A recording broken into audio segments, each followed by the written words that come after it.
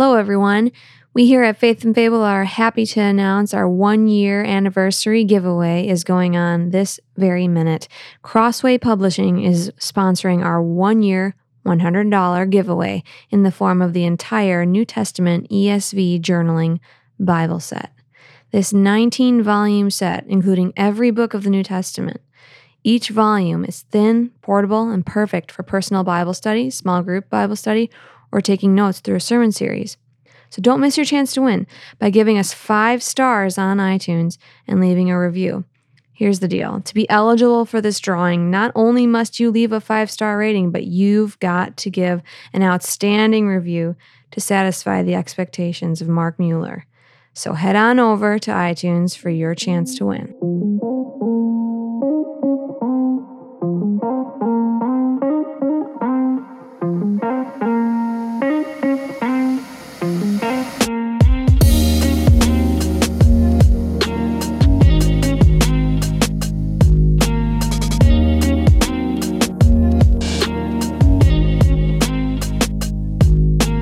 This is Faith and Fable, a pastoral podcast where we discuss common and often controversial topics from a biblical perspective. I'm Mark. I'm Matt Miller. I'm Matt Henry. And I'm Lena. If you haven't left a review on iTunes yet, be sure to do it. By the time this releases, you have 1 week left, and you could win our fabulous happy birthday giveaway. Wait a second. So we're announcing for the first time a giveaway? No, this is the second time it will have been announced. Oh, I don't pay attention to this part. Mark's over here giving up. He's looking at possible just... We're more savvy than that, man. It's unbelievable. So this is we're giving away this thing for our birthday, right? Yeah. 1 year?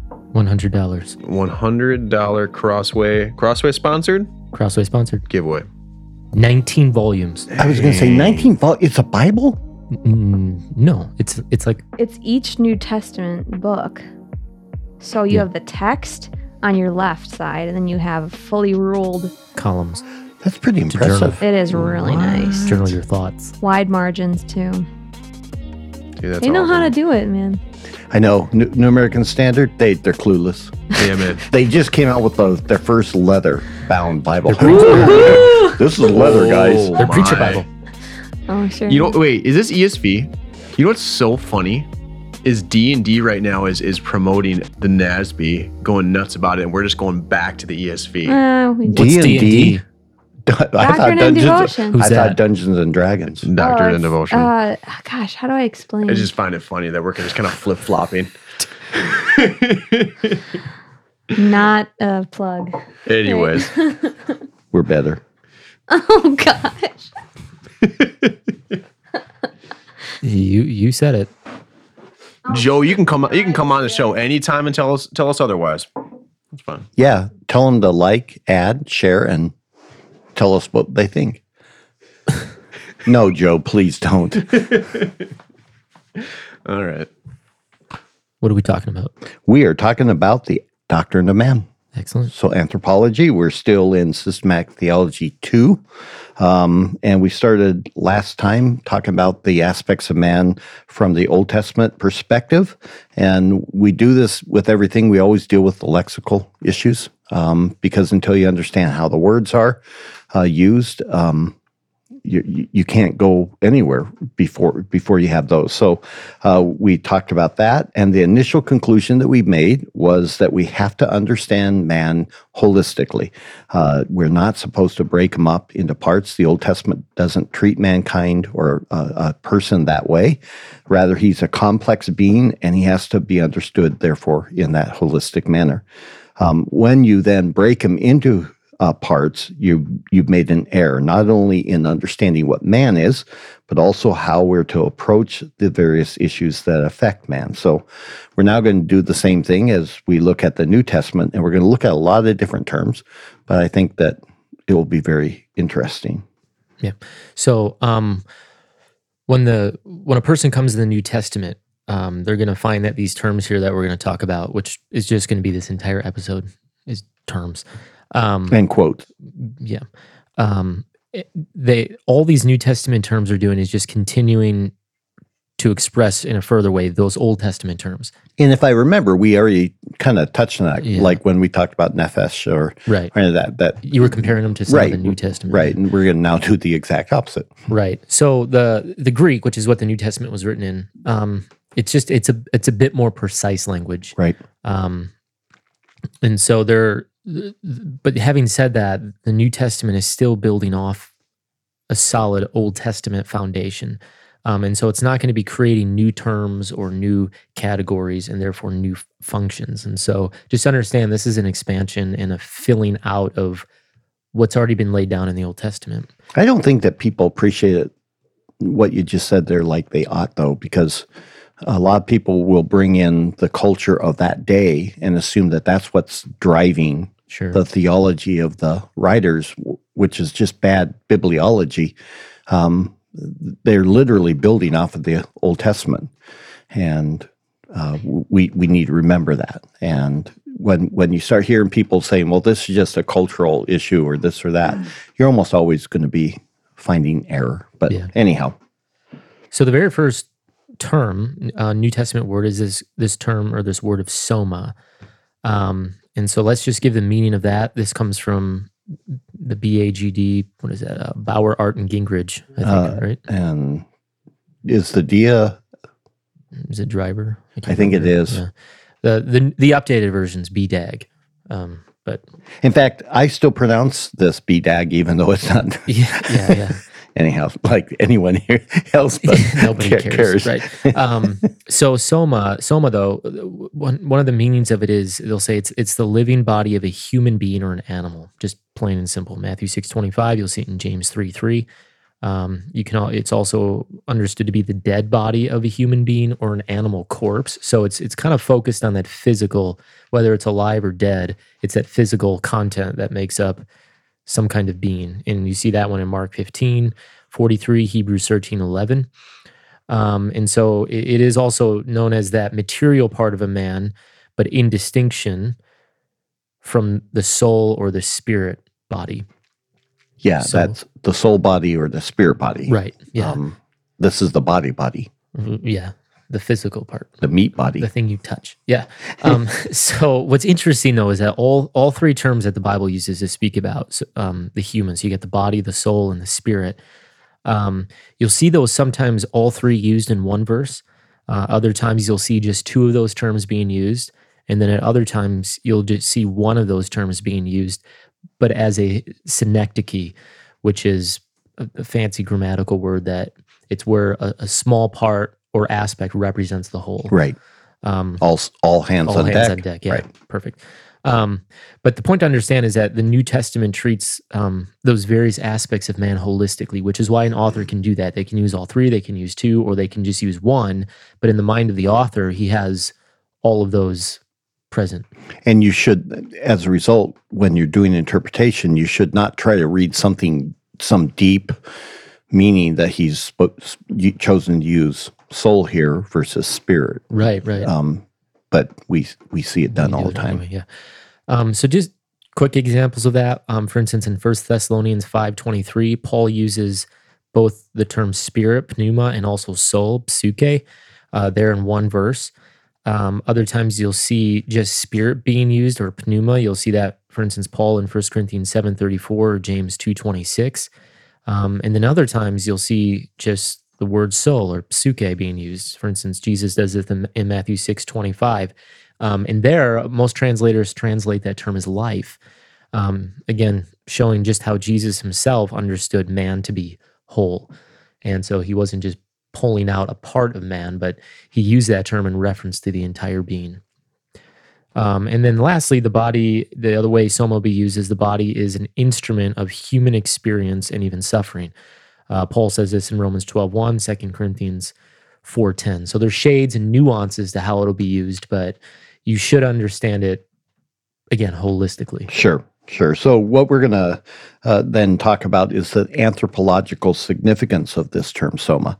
I want to quote from Vine out of his expository dictionary. He says that soma is the body as a whole. So there again, the instrument of life, whether man living, dead, or in resurrection. Sometimes the word stands as a synecdoche for the complete man. The body is not the man, for he himself can exist apart from his body, like in 2 Corinthians 12:2.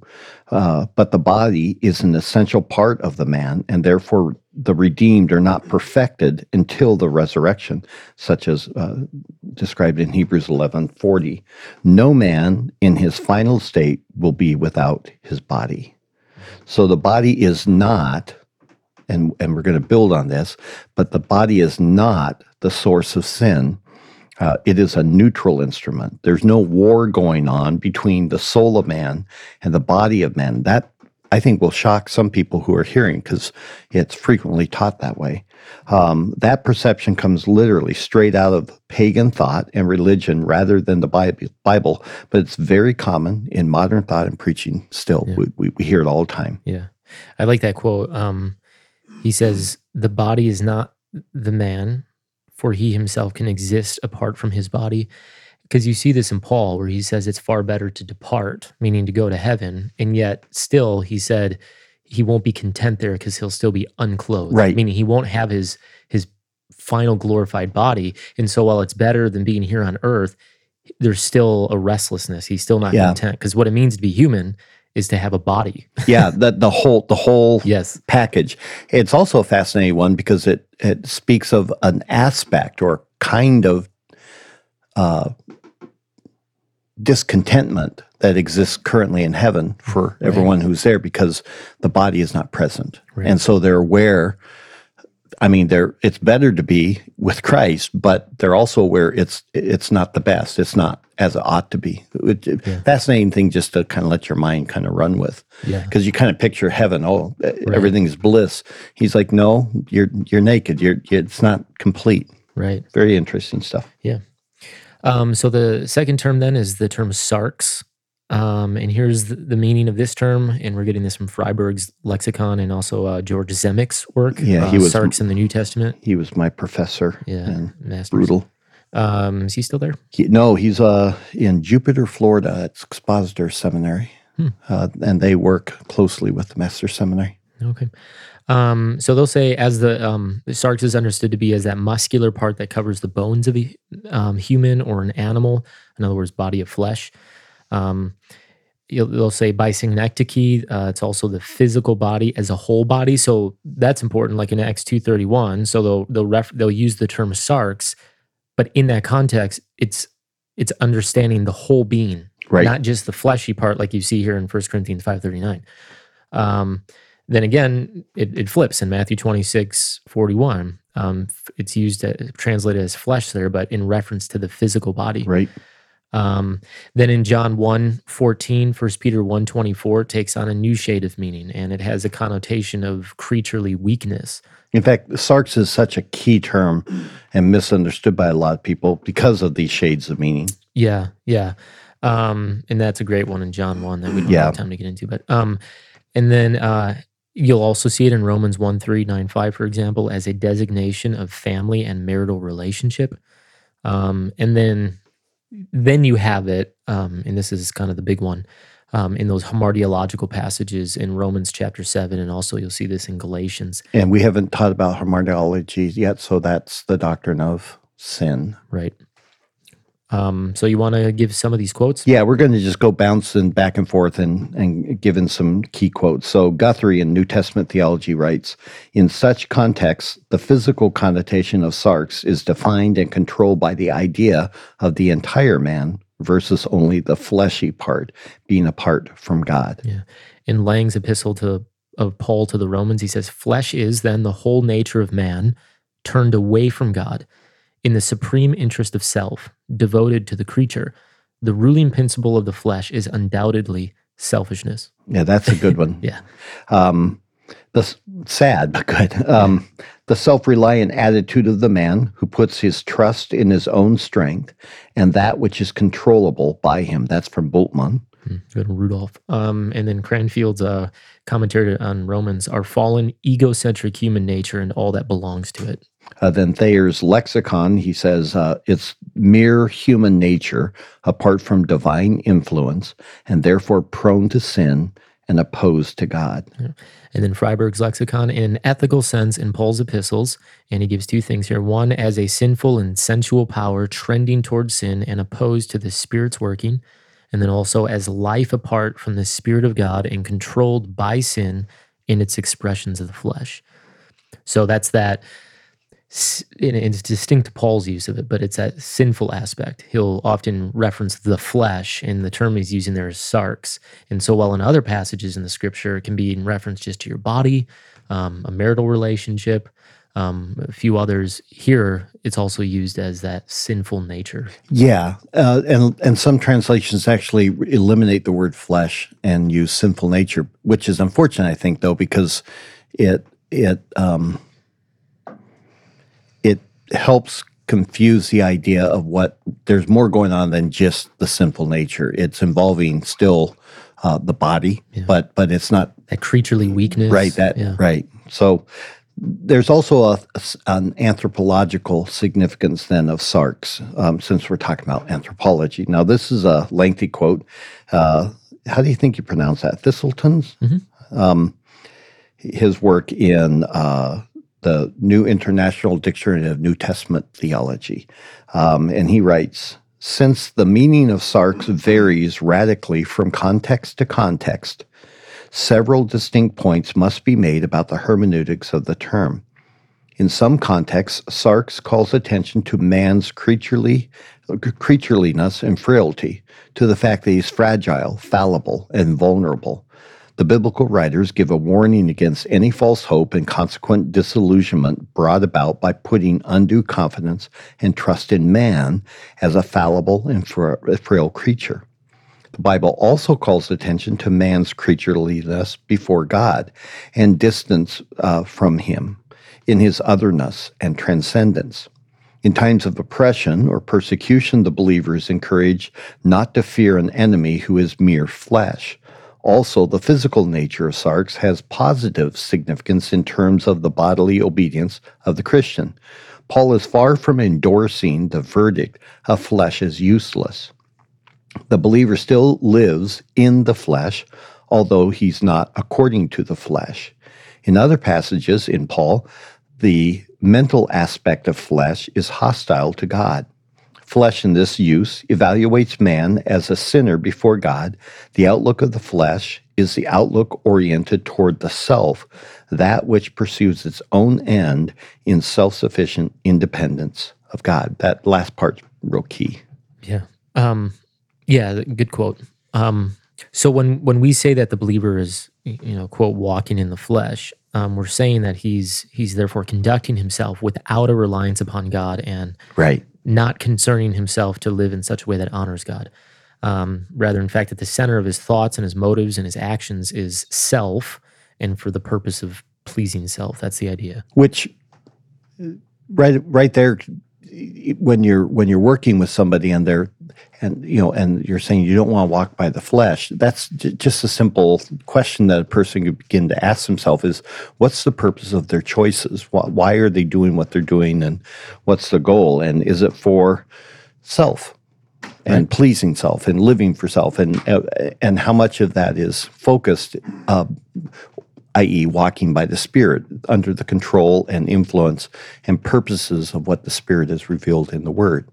So just a simple way that you can even say, well, I don't think I'm walking in the flesh, and yet everyone looking at you says, you live for yourself, dude. Yeah. And then a next term is psyche. And here the meaning here is, some of these are adapted from Burton's Spirit, Soul, and Flesh. He says it's a many-sided word whose meaning is derived from the context, which is basically true of all words. Right. Right. Context matters. And he'll say it speaks of the derived existence of all living creatures, including human beings' life principle, physical life, and also breath. Acts 20, verse 10, Revelation 8 and verse 9. As an earthly existence in contrast to the supernatural existence of life, it is also natural life or one's life on earth. Matthew 6:25, Acts 20:24. Also, as distinguished from the physical body of man and able to exist separately from it. And so, again, here you're seeing the term move away from that non-material aspect of what it means to be human, material aspect to the non-material. He'll say, as a constituent element of man's nature, it's the seat of vitality, thought, and emotion and will, the human mind in the larger sense of the word, most frequently with special reference to its religious capacities and also experiences. But its most common meaning is to just denote a human being, in his holistic sense. You'll see in Acts 2:43, Romans 2:9, that it's a person that is just an individual man. You'll see it in terms of its enumerations in Acts 2:41. For instance, it says, then all who had received the word were baptized, and there were added to that day about 3,000 souls. So just a reference to man. Yeah. Right? Yeah. And there's a synecdoche again. Yeah. It's not just a soul. Yeah. And then you'll also see it with possessive limitations in reference to the self. Luke chapter 1 and verse 46. It says, and Mary said, my soul exalts the Lord. So it's like she has a soul. It's how it's phrased, but it should also be understood that she is soul. She is Suke. That I like the way you said that she is soul, because she's not saying my soul, not my spirit. It's not like she's saying it's not my spirit exalting the Lord or my body. It's by using the term soul. Yeah. She's actually describing I am exalting the Lord, but it's a way of, well, you said it. Let me find it here. About it has special reference to its religious capacities and experiences, and this would be an example of that. Of here, she's dwelling on the Lord and she's exalting, and so she uses that term soul. Mm-hmm. There's a song, Soul Arise. I can't remember. I'm horrible, but same thing. You're not just asking the soul, right? It's all of you, yeah. Right. Yeah. So, what are some anthropological? All right, so. The anthropological significance of Suke, the term is used in essentially the same way as nephesh in the Old Testament. However, there is a disparity of concept between the Old Testament nephesh and New Testament Suke. Boy, I've never been able to say that, but I'll try. The basic difference lies in the fact that the nephesh, unlike the Suke, I know, but I can't get the P and the S together without sounding like an absolute dork. You don't have that in English, I don't think. No one. I think it's good that it doesn't exist. Anyhow, unlike the Suke, is not a spiritual entity which exists apart from the body. To the Hebrew, man was not a body and a soul, but rather a body-soul. The nephesh is then simply the individual in his totality. The New Testament, although it continues the idea of the soul, or Suke, as a light principle which becomes personified, such as in Acts 2:43, yet also views it as a spiritual entity which continues to exist after death. That comes out of Baker's Dictionary of Theology. Yeah. And then here's one from Grudem's Theology. He says, when Paul uses the term, it is much more characteristic of Paul's terminology to use the word spirit, which is Suke, to talk about your relationship to God in worship and in prayer.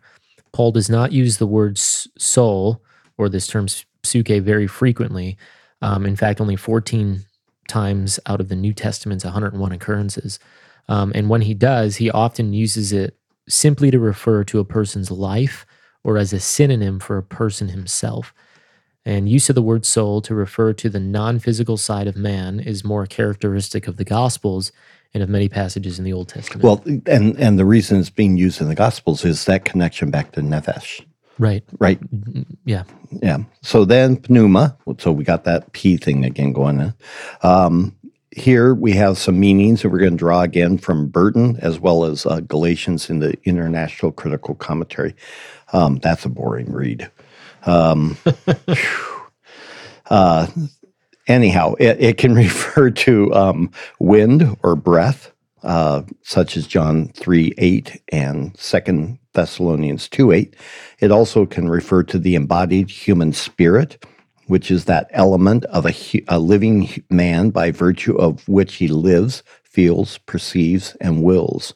So as the seed of life, or that in man which constitutes him as a living being, Matthew 27:5 and some others. As the seed of emotion and will, especially of the moral and religious life, including thought as concerned with religion. So Mark 8:12 there, or John 11:33. And also as the seed of consciousness and intelligence, Mark 2:8. The spirit of man separated also, it can speak of the spirit of man separated from the body after death, such as in 1 Corinthians 5:5, where he talks about, now he's naked. Yeah. Now, there's anthropological significance then to this word pneuma. In earlier Jewish Oh, you're just going for it, huh? you want? You're not going to let me jump in there? I didn't know. I'm sorry. Why don't you do it? Wow. I'm just going to sip my bubble. Well, we're going back and forth between the terms. I know, and then but I never know where to do it, and I'm just going to drink my get that LaCroix. train moving, I'm leaving. Okay. You can just finish the whole All thing. right, well, let me give a quote. James D.G. Dunn from the New International Dictionary of New Testament Theology. He says, as in earlier Jewish thought, pneuma denotes that power which man experiences as relating him to the spiritual realm. Within this broad definition, pneuma has a fairly wide range of meaning. At one end of pneuma's spectrum of meaning, it denotes the human spirit, or perhaps better, man, so far as he belongs to the spiritual realm and interacts with the spiritual realm. In my defense, these are quotes, and you didn't italicize them, and that's what I was looking for, was italics. So I thought it was still That's fair. all right. So I'm just a victim of your over anxiousness. Sloppy, formatting. Anyhow, Stacy in his the Pauline view of man, there is a personal pneuma, the natural possession of every man, and is not easily distinguished. This is the key part from Suke. So the spirit and soul, you can't cut that. Yeah. And then Dixon's Paul's use of the terms flesh and spirit. He says, in the case of pneuma, the predominant element of Paul's thought was the divine power issuing from God and operative in the believer. So we find in the case of Sarx, the predominant thought of man standing by himself or left to himself over against God. All right. So then one of my favorite words, cardia, meaning this is going to come from Freiberg's lexicon and the Theological Dictionary of the New Testament. It has, again, like everything else, various shades of meaning. So it's viewed as a seat of physical vitality, such as Luke 21:34. It's viewed as the human dwelling place of heavenly beings and powers, such as God's love has been poured out within our hearts. It's viewed as the innermost man, the source and seat of functions of soul and spirit in the emotional life, the volitional life, and the rational life. And the result of that is that you have desires and passions like joy, pain and sorrow, love, desire, and lust. And all these, we have passages they can look at through our show notes, right? That's what we call them. It's the seat of understanding, thinking, and reflection, such as Matthew 9:4 or Luke 1:51, and as the seat of the will in Acts 5:4 and Hebrews 4:12. So Freiberg says, thus the heart is supremely the one center in man to which God turns, in which religious life is rooted, which then determines the moral conduct. Mm-hmm. Yeah. So the anthropological significance of this term, the New Testament will use cardia to refer to the whole inner essence of a man. It's that mission control center, and out of the heart flows, therefore, all the thoughts and the intentions, dreams, desires, expressions of the will, emotions, etc. And so let me just give a quote here from E. Towns in the meaning of heart in the New Testament. He says, although explanations of the four functions of the heart have been given, the heart must be seen as a whole or totality to be correctly understood. These functions in reality cannot be separated because they interact and depend upon the other. Therefore, and here's the 4 parts: volition, moral, consciousness, thinking, and emotion stem from the heart, interacting and functioning dependent on one another. The person acts as a unit, not as a sectionalized being. And well, we'll talk about how that impacts it in just a moment. So then another term is nous. So you can see, just like we already said at the beginning, in the Old Testament, much more simpler, just a few terms. Once you come into the Greek, it's more subtle and a lot of shades in terms used. And all of them are designed to paint a picture.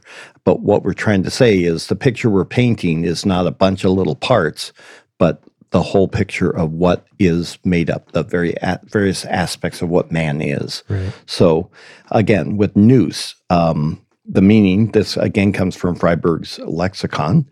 It's as the faculty of intelligence, understanding, mind, and intellect. Second, it's the faculty of moral perception, practical reason, insight, and awareness.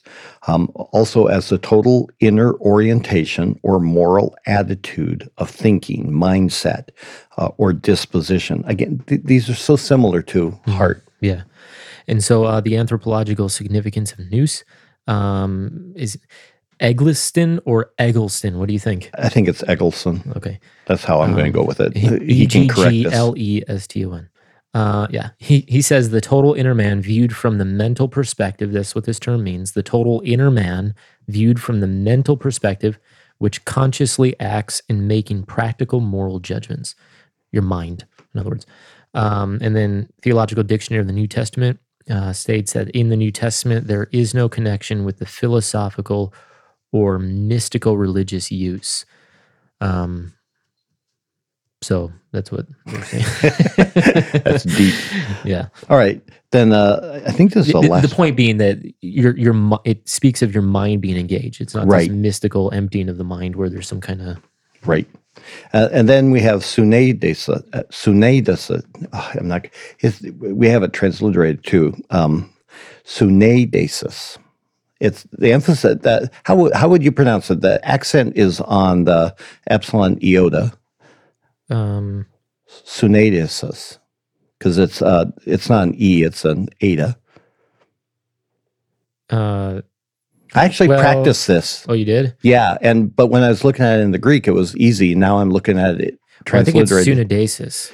But it's Sunedesis. And I thought... Well, actually, in its lexical form, it would be Sunedesis because you put the accent over the final iota. That's what I came up with. But then when I looked it up in the lexicon, I had the accent on the diphthong, and I'm like... They can't. That's what I was thinking. It has to be over the iota.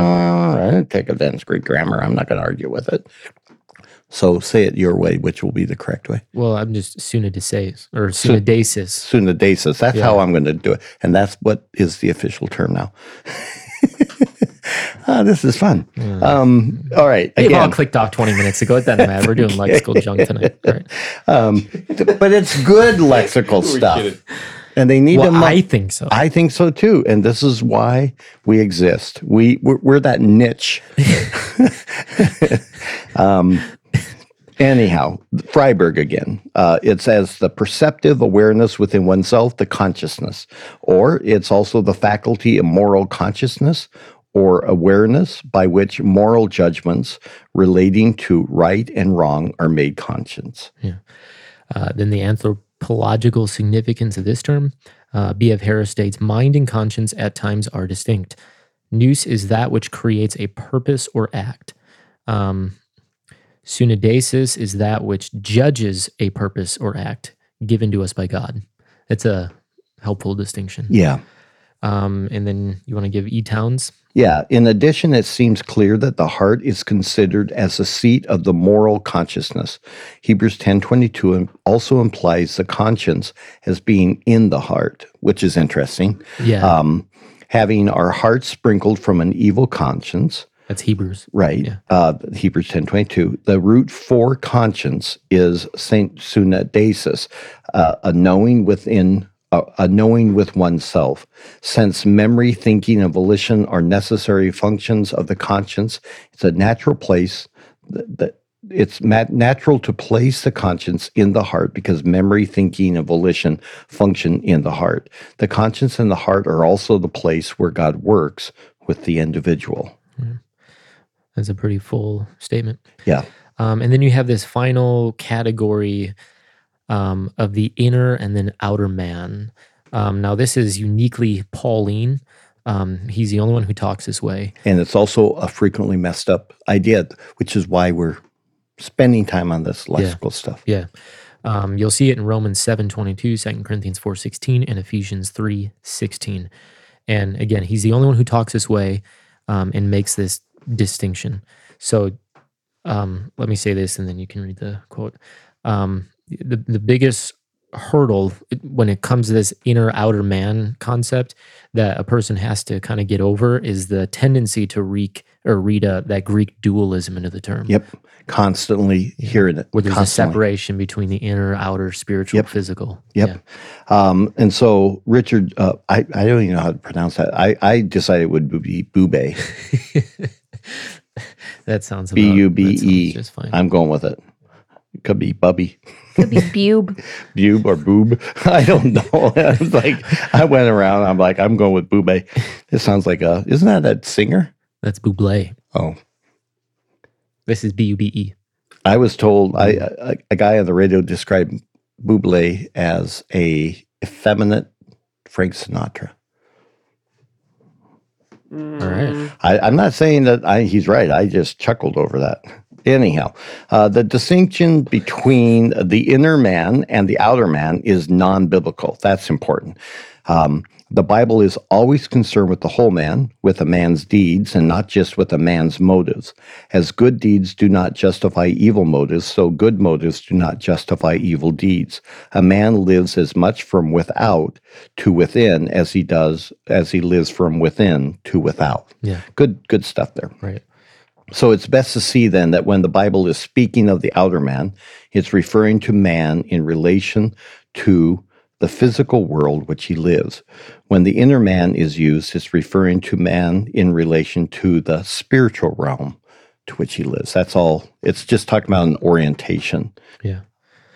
And you see that in Paul, when he's talking about how they're in Corinth are so screwed up and like sexual deviance basically. And, they're sleeping around with a lot of people, but they're justifying it as, well, that's just my physical body doing that, right. But my spirit is turning that into worship. And it's like, well, yeah. In fact, their argument was, look, the stomach was made for food. And the body was also made for sex, so it's all, and he's like, no. Right. There's a motive there that's sinful. And what they're doing is trying to justify that motive as somehow sex is good, so I can turn this into worship. Yeah. And he's like, no.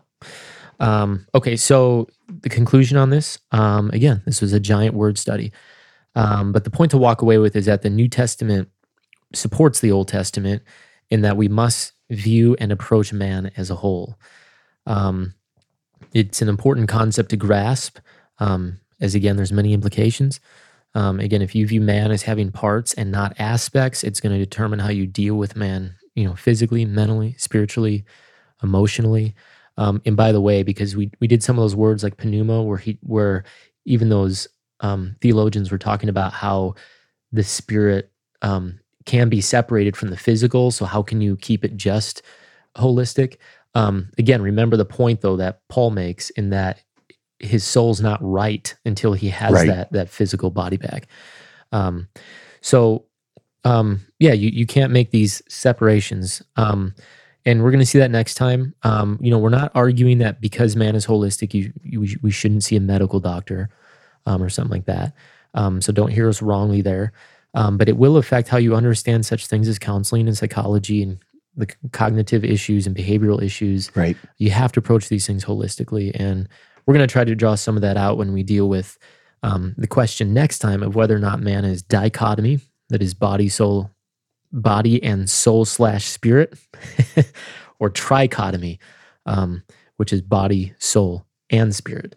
So is he 2 or 3? Right. And, I actually attended a church where people left the church because they landed on one side and not the other, and the pastor held to another. I was like, wow. That's what you're splitting on. Yeah.